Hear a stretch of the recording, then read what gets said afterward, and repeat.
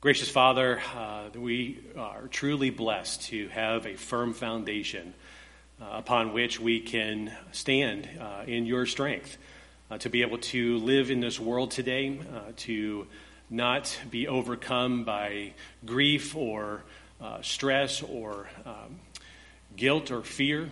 Lord, that your Holy Spirit, He speaks to our spirit to let us know that we are children of God, to continue to build in us that faith that is so precious, to help us to see your truth and to apply it today. And Lord, we ask that the Spirit would do that today, that he would guide us in all truth. And Lord, we'll give you the honor, the praise, and the glory in Jesus' name. Amen. Well, if you have your Bibles this morning, you can open up to Ephesians chapter 1. And as I say that, that'll probably be the last time I'll say that. Because the next time, you don't have to be so joyous there. I'm not stopping Ephesians, but we'll be next time after we get through our time of celebration of our Savior's resurrection through Easter. We'll begin chapter 2. So I'll be telling you to open up to Ephesians chapter 2. But we have much to consider today as we take a look at those last two verses of Ephesians chapter 1. And so let's begin by going ahead and reading those two verses, and then we'll review just a few things to give the context to those as we unpack both of these last two evidences that we have in relation to God's immeasurable greatness of his power. It says there in verse 22, "And he put all things under his feet, and gave him as head over all things to the church, which is his body, the fullness of him who fills all and in all." So as you know, we've been taking a look at, and we are at part 8 of a prayer to more deeply know. Not just to have facts up in our head, but to take those truths which are eternal and make them part of who we are down here, in our hearts, in our souls, in our entire being. For us to understand just who we are in Christ. After laying the foundation of God's sovereign plan of salvation, Paul has been challenging us to pray to more deeply know, as it says there in verse 18, the hope to which we have been called, the riches of his glorious grace and inheritance in the saints. And then verse 19, what is the immeasurable greatness of his power toward us who believe? To every son, every daughter, everyone who has been redeemed by the blood of the Lamb, according to the working of his great might.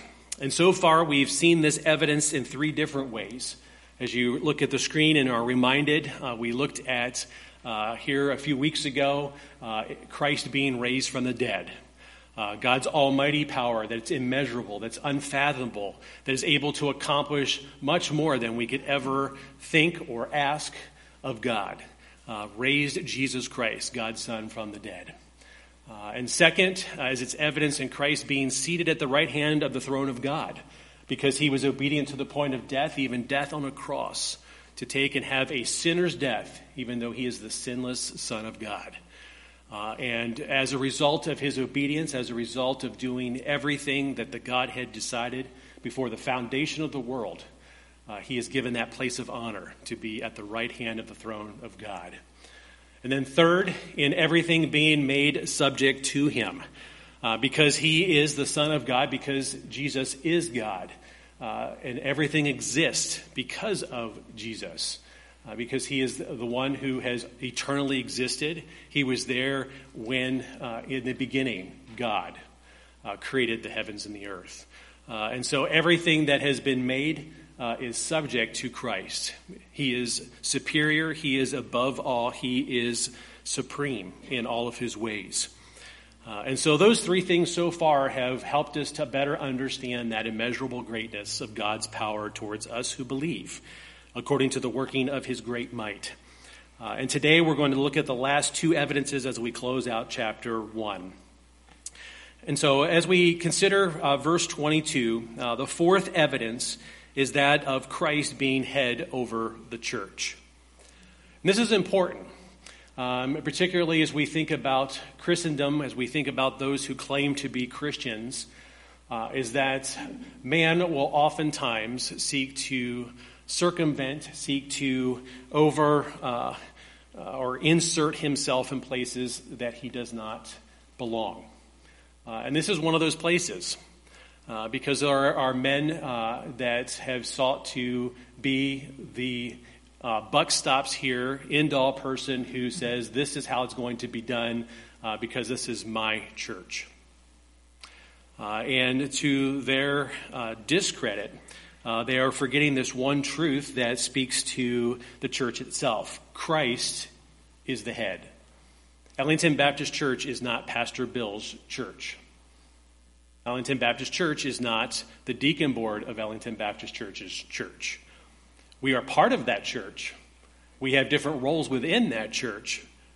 But Jesus Christ, God's Son, who is the only one worthy, is head of Ellington Baptist Church.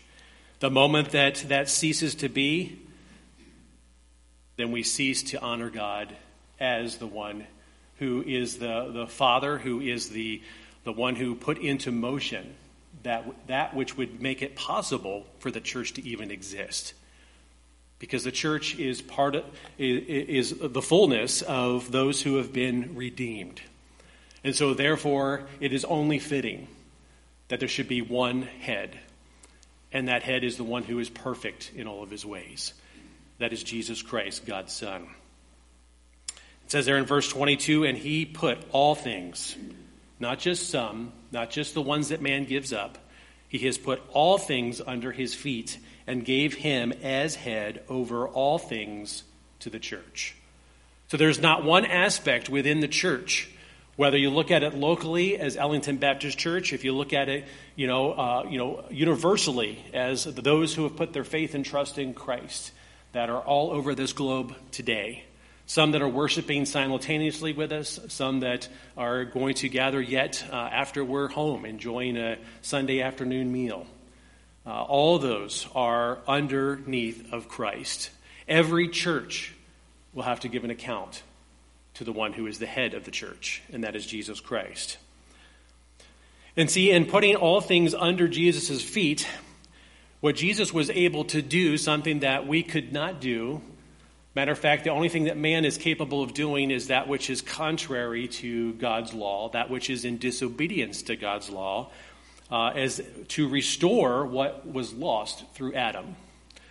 As you think about Romans chapter 5, it tells us in verse 12, therefore, just as sin came into the world through one man, that man is Adam, and death through sin. So there is a penalty, there is a wage for our sin, and that is death. And so death spread to all men because all sinned. See, what Adam did in disobedience to God all the way back in the very beginning made it so that every one of us, without exception, are sinners by nature, but also sinners by choice. Because you'll notice it says, so death spread to all men, because Adam was our representative, and through that one man, sin came into the world, and death through sin, but because all sinned. So we are all responsible. None of us can just say it's Adam's fault. None of us can just look at Adam and say, well, if Adam had chosen differently, that things would be different. See, the thing is that we are sinners not only because we have a sin nature, but we also choose to sin. And the thing is, as you look back even over this past week, I would be very surprised if there's anyone here that didn't need to confess one sin, even as those who have been redeemed, those who have been regenerated, those who have been reborn. Because the thing is we still have a sin nature. We're just not a slave to it. It's not who we are. We are redeemed. But we still need to confess our sin to keep that relationship with God viable, open, fresh, so that we can grow in the grace and knowledge of Jesus Christ. So that when we come together as believers under this roof, because there's nothing magical about this building, it is called Ellington Baptist Church, but we are the church because we are those who are redeemed. Verse 17 of that same chapter says, if because of one man's trespass, again speaking of Adam, death reigned through that one man. So death has reigned from the very beginning. Much more, and I love that. It's not just an opposite in Christ. It's much more will those who receive the abundance of grace. So not just grace by itself, God's riches at Christ's expense, but we're talking about an abundance of grace. We're talking about much more, which is exactly how God is.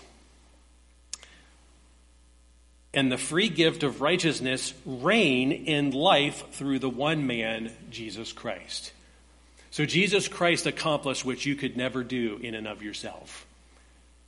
So that life now reigns in you if you've put your faith and trust in Christ. You are no longer dead. You are no longer under that one man who brought death through sin.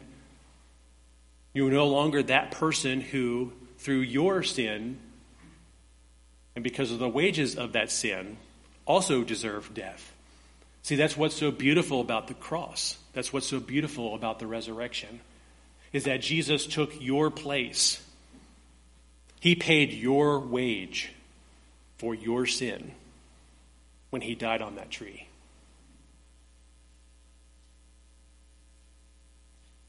Much more will those who receive the abundance of grace and the free gift of righteousness reign in life through, not your good works, not your good intentions, not in coming to church, but through the one man, Jesus Christ, the Son of God, the Lamb that was slain, who is alive forevermore, seated at the right hand of the throne of God, making intercession for each and every one of us. And if you look back in Ephesians chapter 1, go back up to verse 10, because we see this exhibited. You'll see as we walk through Ephesians all of the intertwining that happens. It says in verse 10, as a plan, talking about God's sovereign plan of salvation, as a plan for the fullness of time to what? Unite all things in him. See, Jesus brought everything together. He paid the price for sin, therefore bringing us back into fellowship with God, that sin is no longer an obstacle because we have received a righteousness not our own. To unite all things in him, things in heaven and things on the earth. See, that's what Jesus can do and only Jesus can do.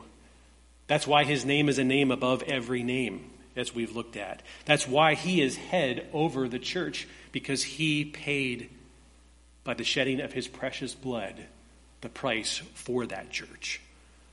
So no one deserves the right, no one has the authority to say that I am head over the church.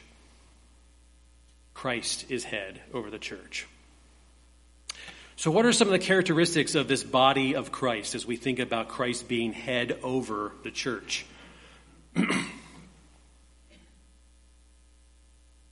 it goes. Well, the word church in Greek is the word ekklesia. You've probably heard that used. Well, it means assembly. So we are the church when we assemble together as believers, as those who are the church.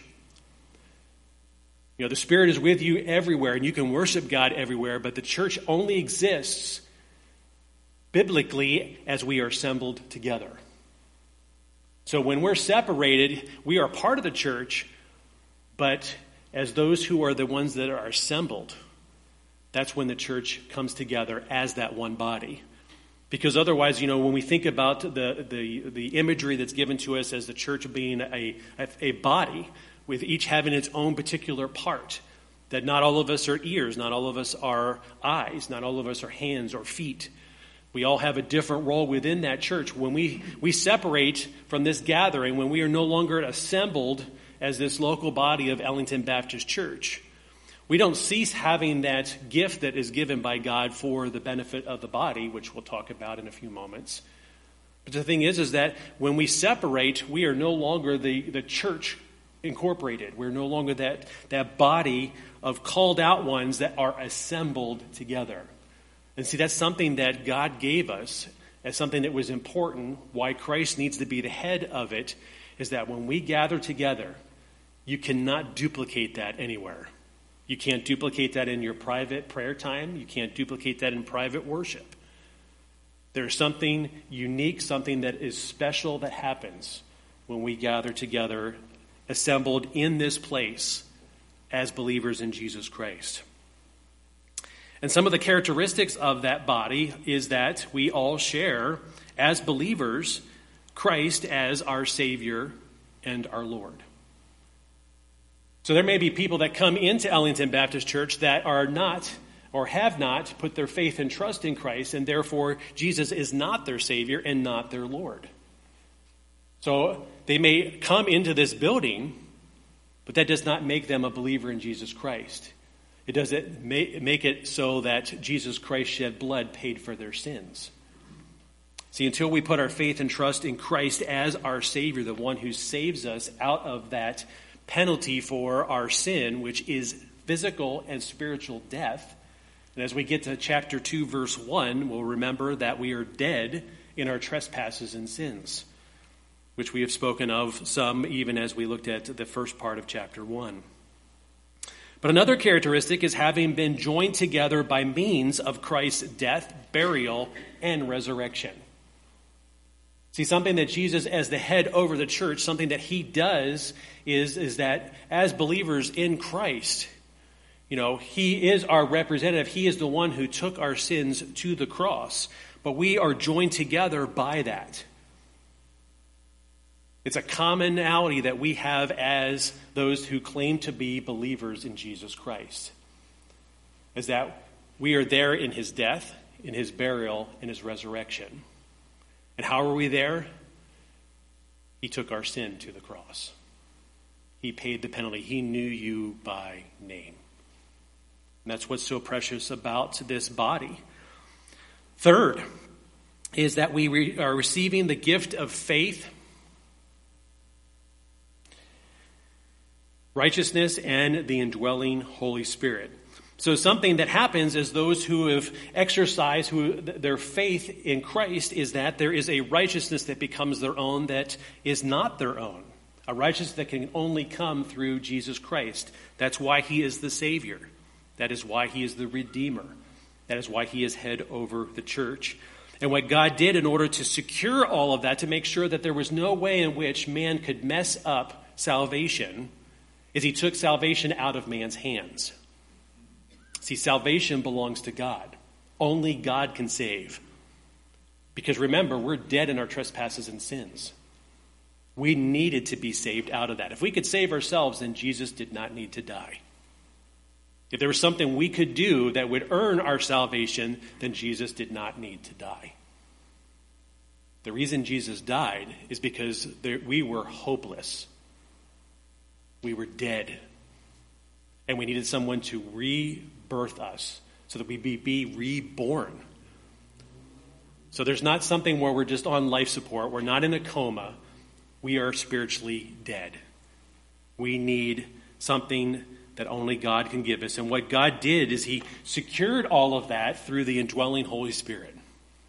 Not only to help us know that we are children of God, but to help us when we find ourselves at that point of temptation, that the Spirit would guide us in all truth. That the Spirit would be the seal until the day of redemption. In other words, safeguarding what Jesus paid with his precious blood. So that the scriptures are true when he says, all that the Father has given to me, I lose none. Not one. Because you've been bought and paid for. You belong to God. Fourth, possessing God-given spiritual gifts for the common good. See, the interesting thing about the church when we gather together as Ellington Baptist Church is that God has given you a spiritual gift that is not for you. It'd be nice if God had given us a spiritual gift that was just for us, that we could just, kind of keep in and take in and, use and just encourage ourselves all the time. But see, the thing is, that's not how God did it. He did it so that that body of believers are intertwined. And the thing is God is the one who takes, members of that body out of Ellington Baptist Church, but also brings in new members to that body. So that we are a balanced body, so that we have every part that we need for the glory of God. And these gifts are for the common good. So your gift is not for yourself, it's for everyone else. So when we assemble, when we come together as believers in Jesus Christ, we have something for each other. And when we exercise that gift for the benefit of each other, that's when God is glorified. And it's something that can only happen when we gather together. And last, sharing in a common bond and inheritance.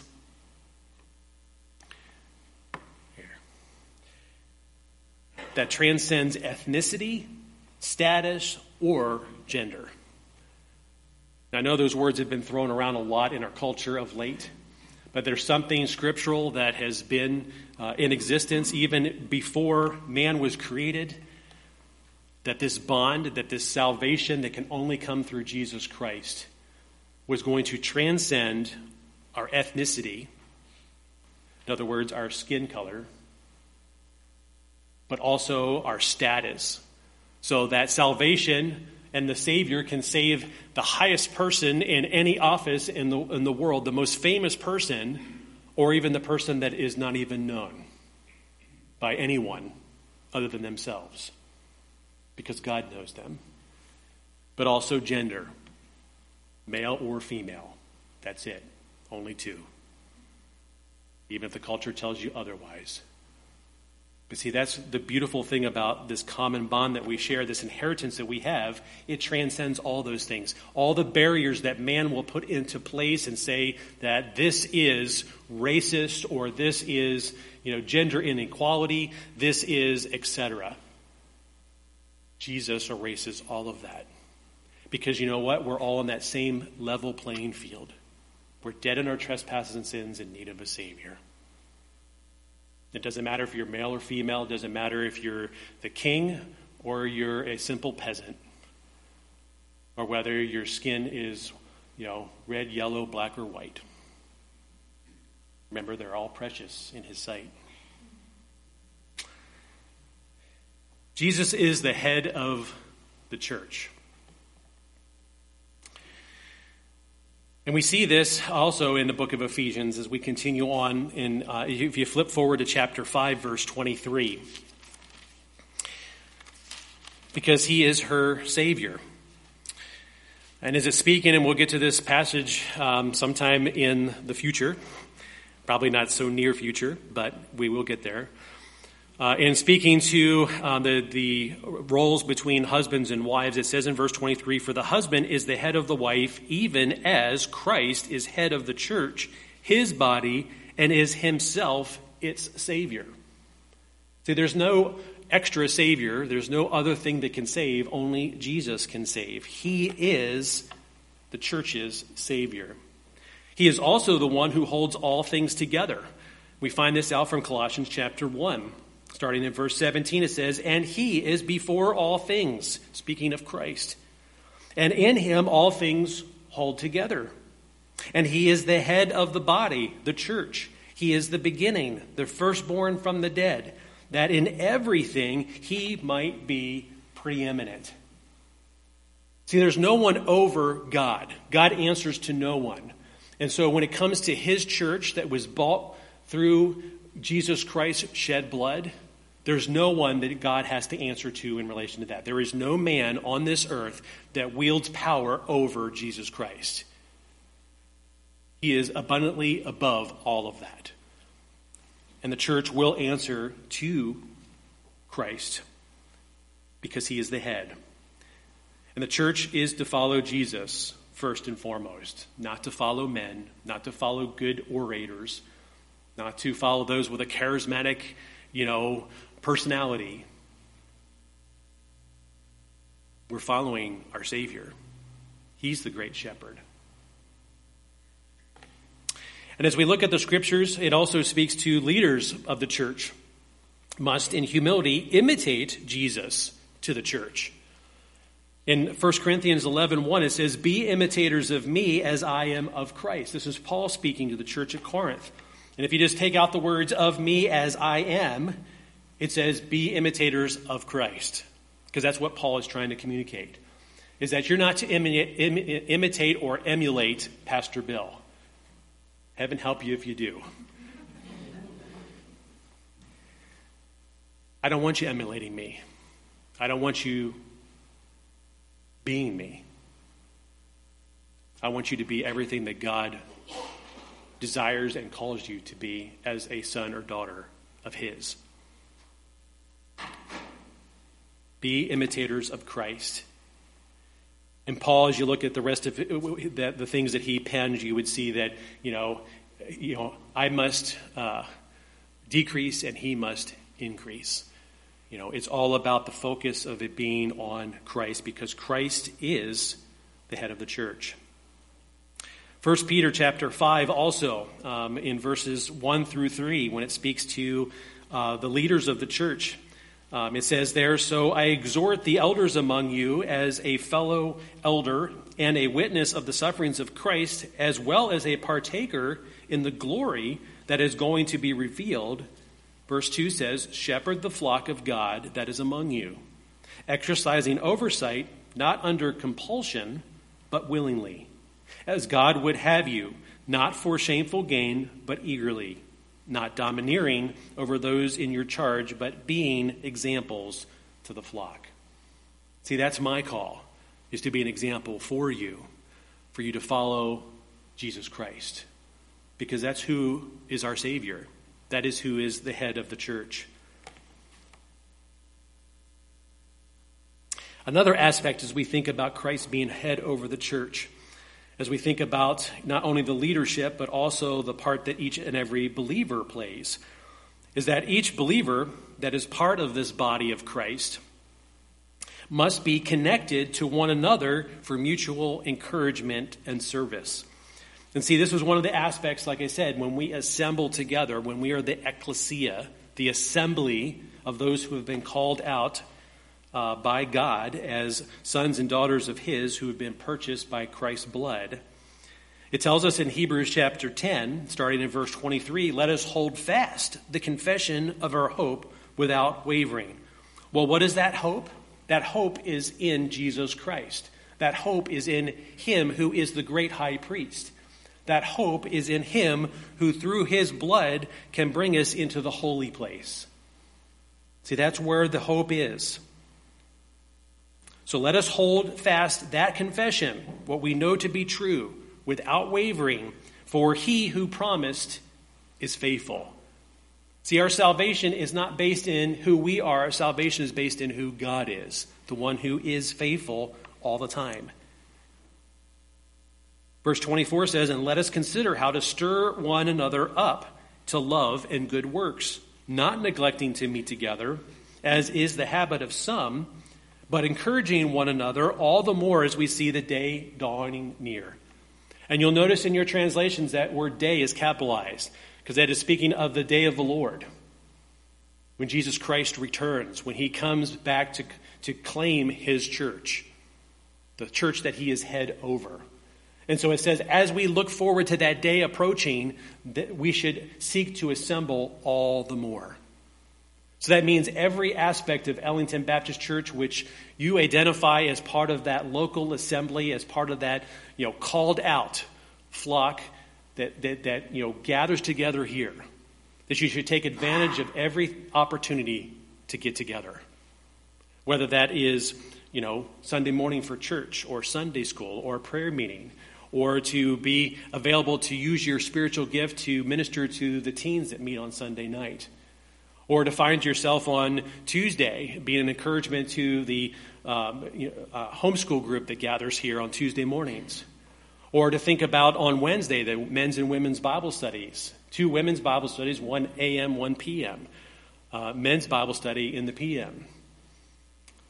On Thursday, being an encouragement and helping out in any way you can with the college and career. On Friday, the Olympians and the Gopher Buddies.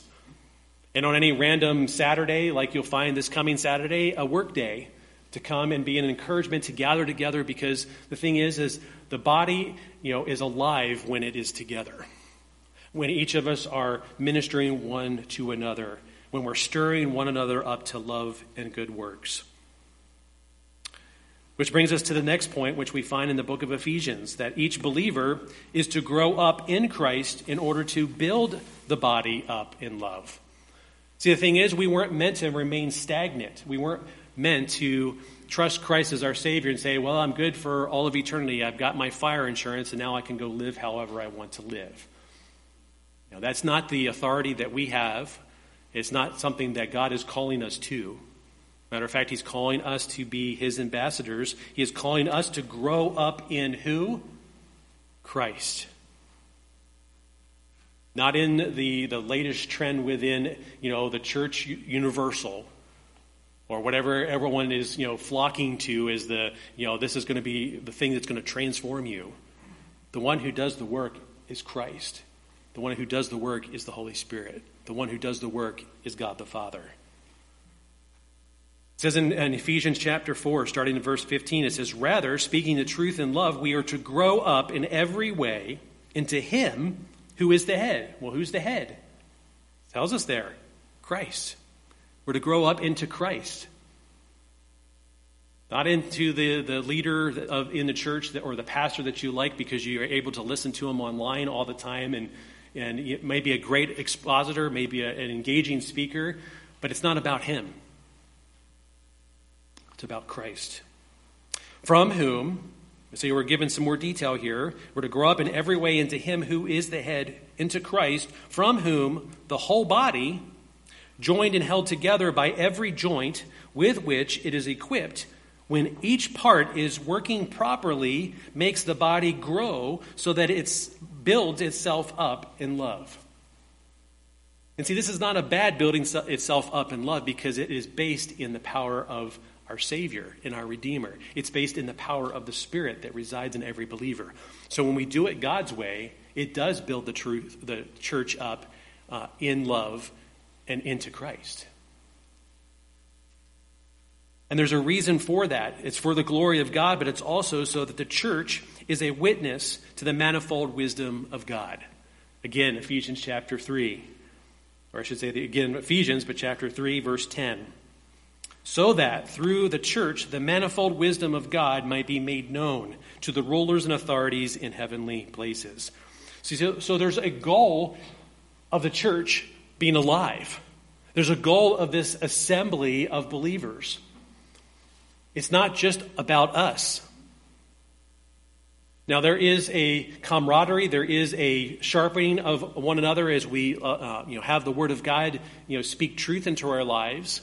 But the thing is that we're not just in a group to ourselves. We're not just supposed to hide inside Ellington Baptist Church and let that be it. There's a purpose. It's so that the church is a witness, so that through the church, so through Ellington Baptist Church, let's personalize it, so that through Ellington Baptist Church, the manifold wisdom of God might be made known to all of the rulers in Ellington, in Ellington, or in Connecticut, or in this nation, the United States of America, or around the world, because we send missionaries around the world. And that's for the purpose of God's wisdom, which is not even in the same universe as man's wisdom, because man's wisdom is fallen. Man's wisdom is based in a lack of knowledge that he thinks he has all of. See, God's wisdom is based in all knowledge, knowing everything there is to know, and knowing the very best way to utilize it. So see, there's a benefit that comes from the church as a whole, gathering together as that assembly, because we have not only the opportunity to build each other up in love, not only to give mutual encouragement and service one to another, but also to branch out into the community in which we live, because that is also a mission field for us, because the world needs God's wisdom. Amen? Amen. All right, so that's point 4. Evidence in Christ being head over the church. The final point is in verse 23. This final evidence is in Christ being the fullness of the church. You may want to know, well, how's that different from him being head over the church, is being the fullness of the church itself. It says in verse 23, which is his body, talking about the church, the fullness of him who fills all in all. Well, let's take a look and jump forward to chapter 4 of Ephesians, because this will give us a little bit more light in relation to what this fullness of Christ, who fills all in all, is accomplishing, or what it is communicating. It says there in verse 4, and notice this, there is one body and one Spirit, just as you were called to one hope that belongs to your call. One Lord, one faith, one baptism, one God and Father of all, who is over all and through all and in all. See, this is what Christ accomplishes. He helps us to see that there is one God. See, there's unity within the Godhead, God the Father, God the Son, and God the Holy Spirit. And that unity is reflected in the church itself to show us that there is only one body, one Spirit, one hope, one Lord, one faith, one baptism, and one God and Father over all. See, there's nothing that bides for that attention, because it's only one. And there's only one true church. It's the church that has been saved by grace through faith in Jesus Christ and Him alone. And no matter what man may try to do to repackage that, to make it palatable to what he would like it to be, is not going to change the truth about the church itself. There's one true church. And that church has a foundation, which is God Himself, and has as head over that church, Jesus Christ Himself. Because there's one faith, one Lord, one baptism. Well, Matthew chapter 16, I think, is a good passage for us to turn to as we're kind of closing things out here, because it actually speaks to the church. And so Matthew chapter 16, if you'll turn with me, verses 15 through 18.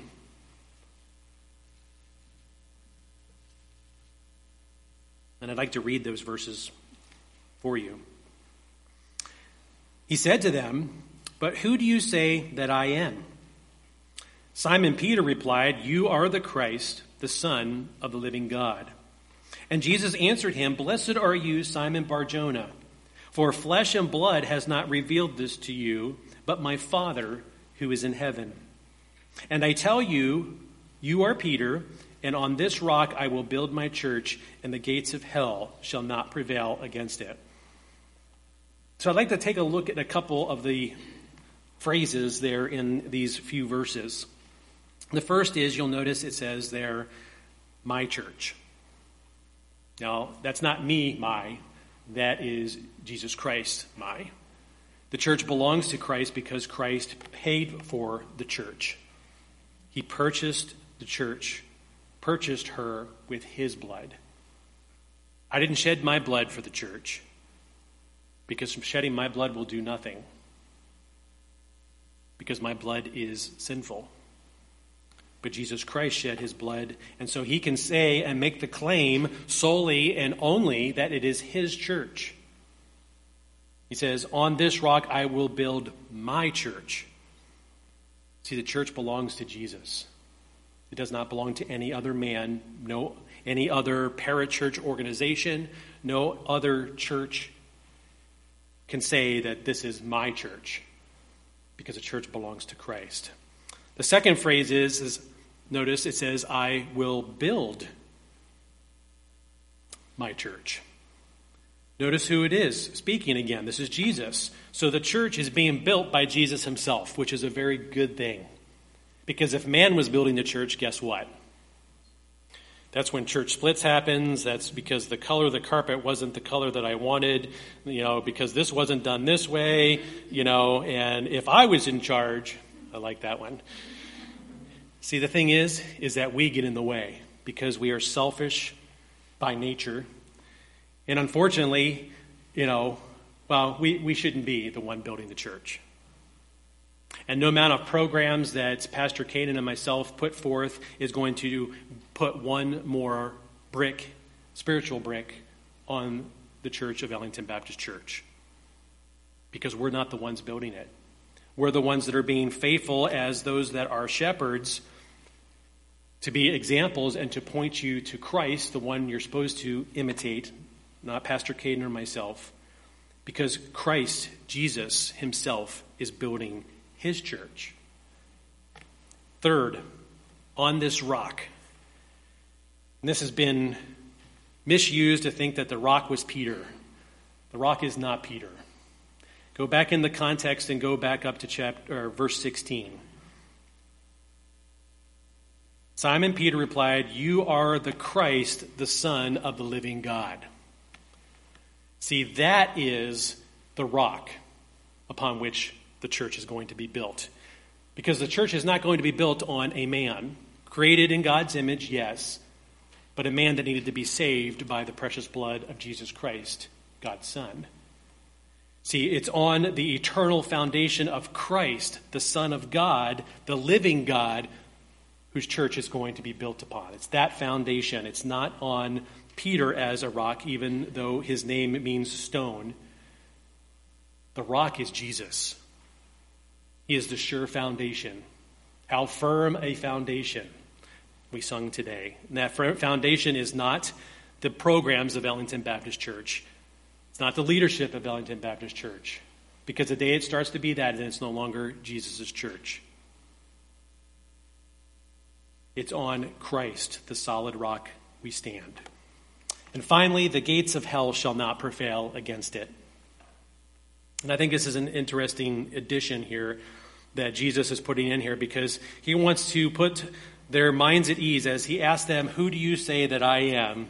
And Peter being, shown and being revealed, from God the Father that he is Christ, the Son of the living God. He says, "The gates of hell shall not prevail against it." See, the church is safeguarded. And no matter how much time may, go forth, there is always the true, pure church that is built on that one foundation, whose Savior is Jesus Christ the Lord. Because he is the one building that church. Now, does that mean every church that is out there is on that solid foundation? And the answer to that question is no. There are churches in name only. They believe a different gospel, maybe. They may believe different doctrine because they've, taken the word of God and said, "Hey, I like this, but I don't like this." Or, that my God is a loving God and not the hateful God of the Old Testament. Whatever man may do to take the Bible and use the eraser that they think they're given to remove passages they don't like. There are a lot of false churches out there. And part of my prayers every week is that we remain true to the Word of God. That we not deviate to the left or the right. To know that, God is safeguarding us from any and every foe, including Satan himself. Because that is what Satan would love, is to have churches that embrace the culture, that compromise the truth, that don't stand on the truth, don't stand on the firm foundation, which is Christ. Jesus, God's Son, but instead stand on culture or stand on things that, will let them seem as though they're more palatable to the culture. But the thing is that we're not meant to be palatable to the culture. We are meant to glorify God in everything that we do, everything that we say. Every ministry that we do should be always and only about God, not about us.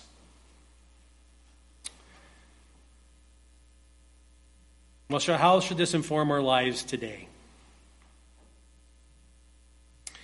Well, Martin Luther penned a powerful song, "A Mighty Fortress is Our God." I'd like to read the lyrics to you as we close out and we consider the power of God as we've seen 5 different evidences. So think of it in light of this. He says, "A mighty fortress is our God, a bulwark never failing. Our helper he, amid the flood of mortal ills prevailing. For still our ancient foe doth seek to work us woe. His craft and power are great, and armed with cruel hate, on earth is not his equal. Did we in our own strength confide, our striving would be losing. Were not the right man, capital M, on our side, the man of God's own choosing, which is Jesus Christ. Just ask who that may be. Christ Jesus, it is he. Lord Sabaoth, his name from age to age the same, and he must win the battle. And through this world with devils filled. No, it's in though. I can read my own words. And though this world with devils filled should threaten to undo us, we will not fear, for God hath willed his truth to triumph through us. The prince of darkness grim, we tremble not for him. His rage we can endure, for lo, his doom is sure, and one little word shall fell him. Christ, Son of God. That word above all earthly powers, no thanks to them abideth. The Spirit and the gifts are ours through him who with us sideth. Let goods and kindreds go, let this mortal life also. The body they may kill, God's truth abideth still. His kingdom is forever. Let's bow for a closing word of prayer.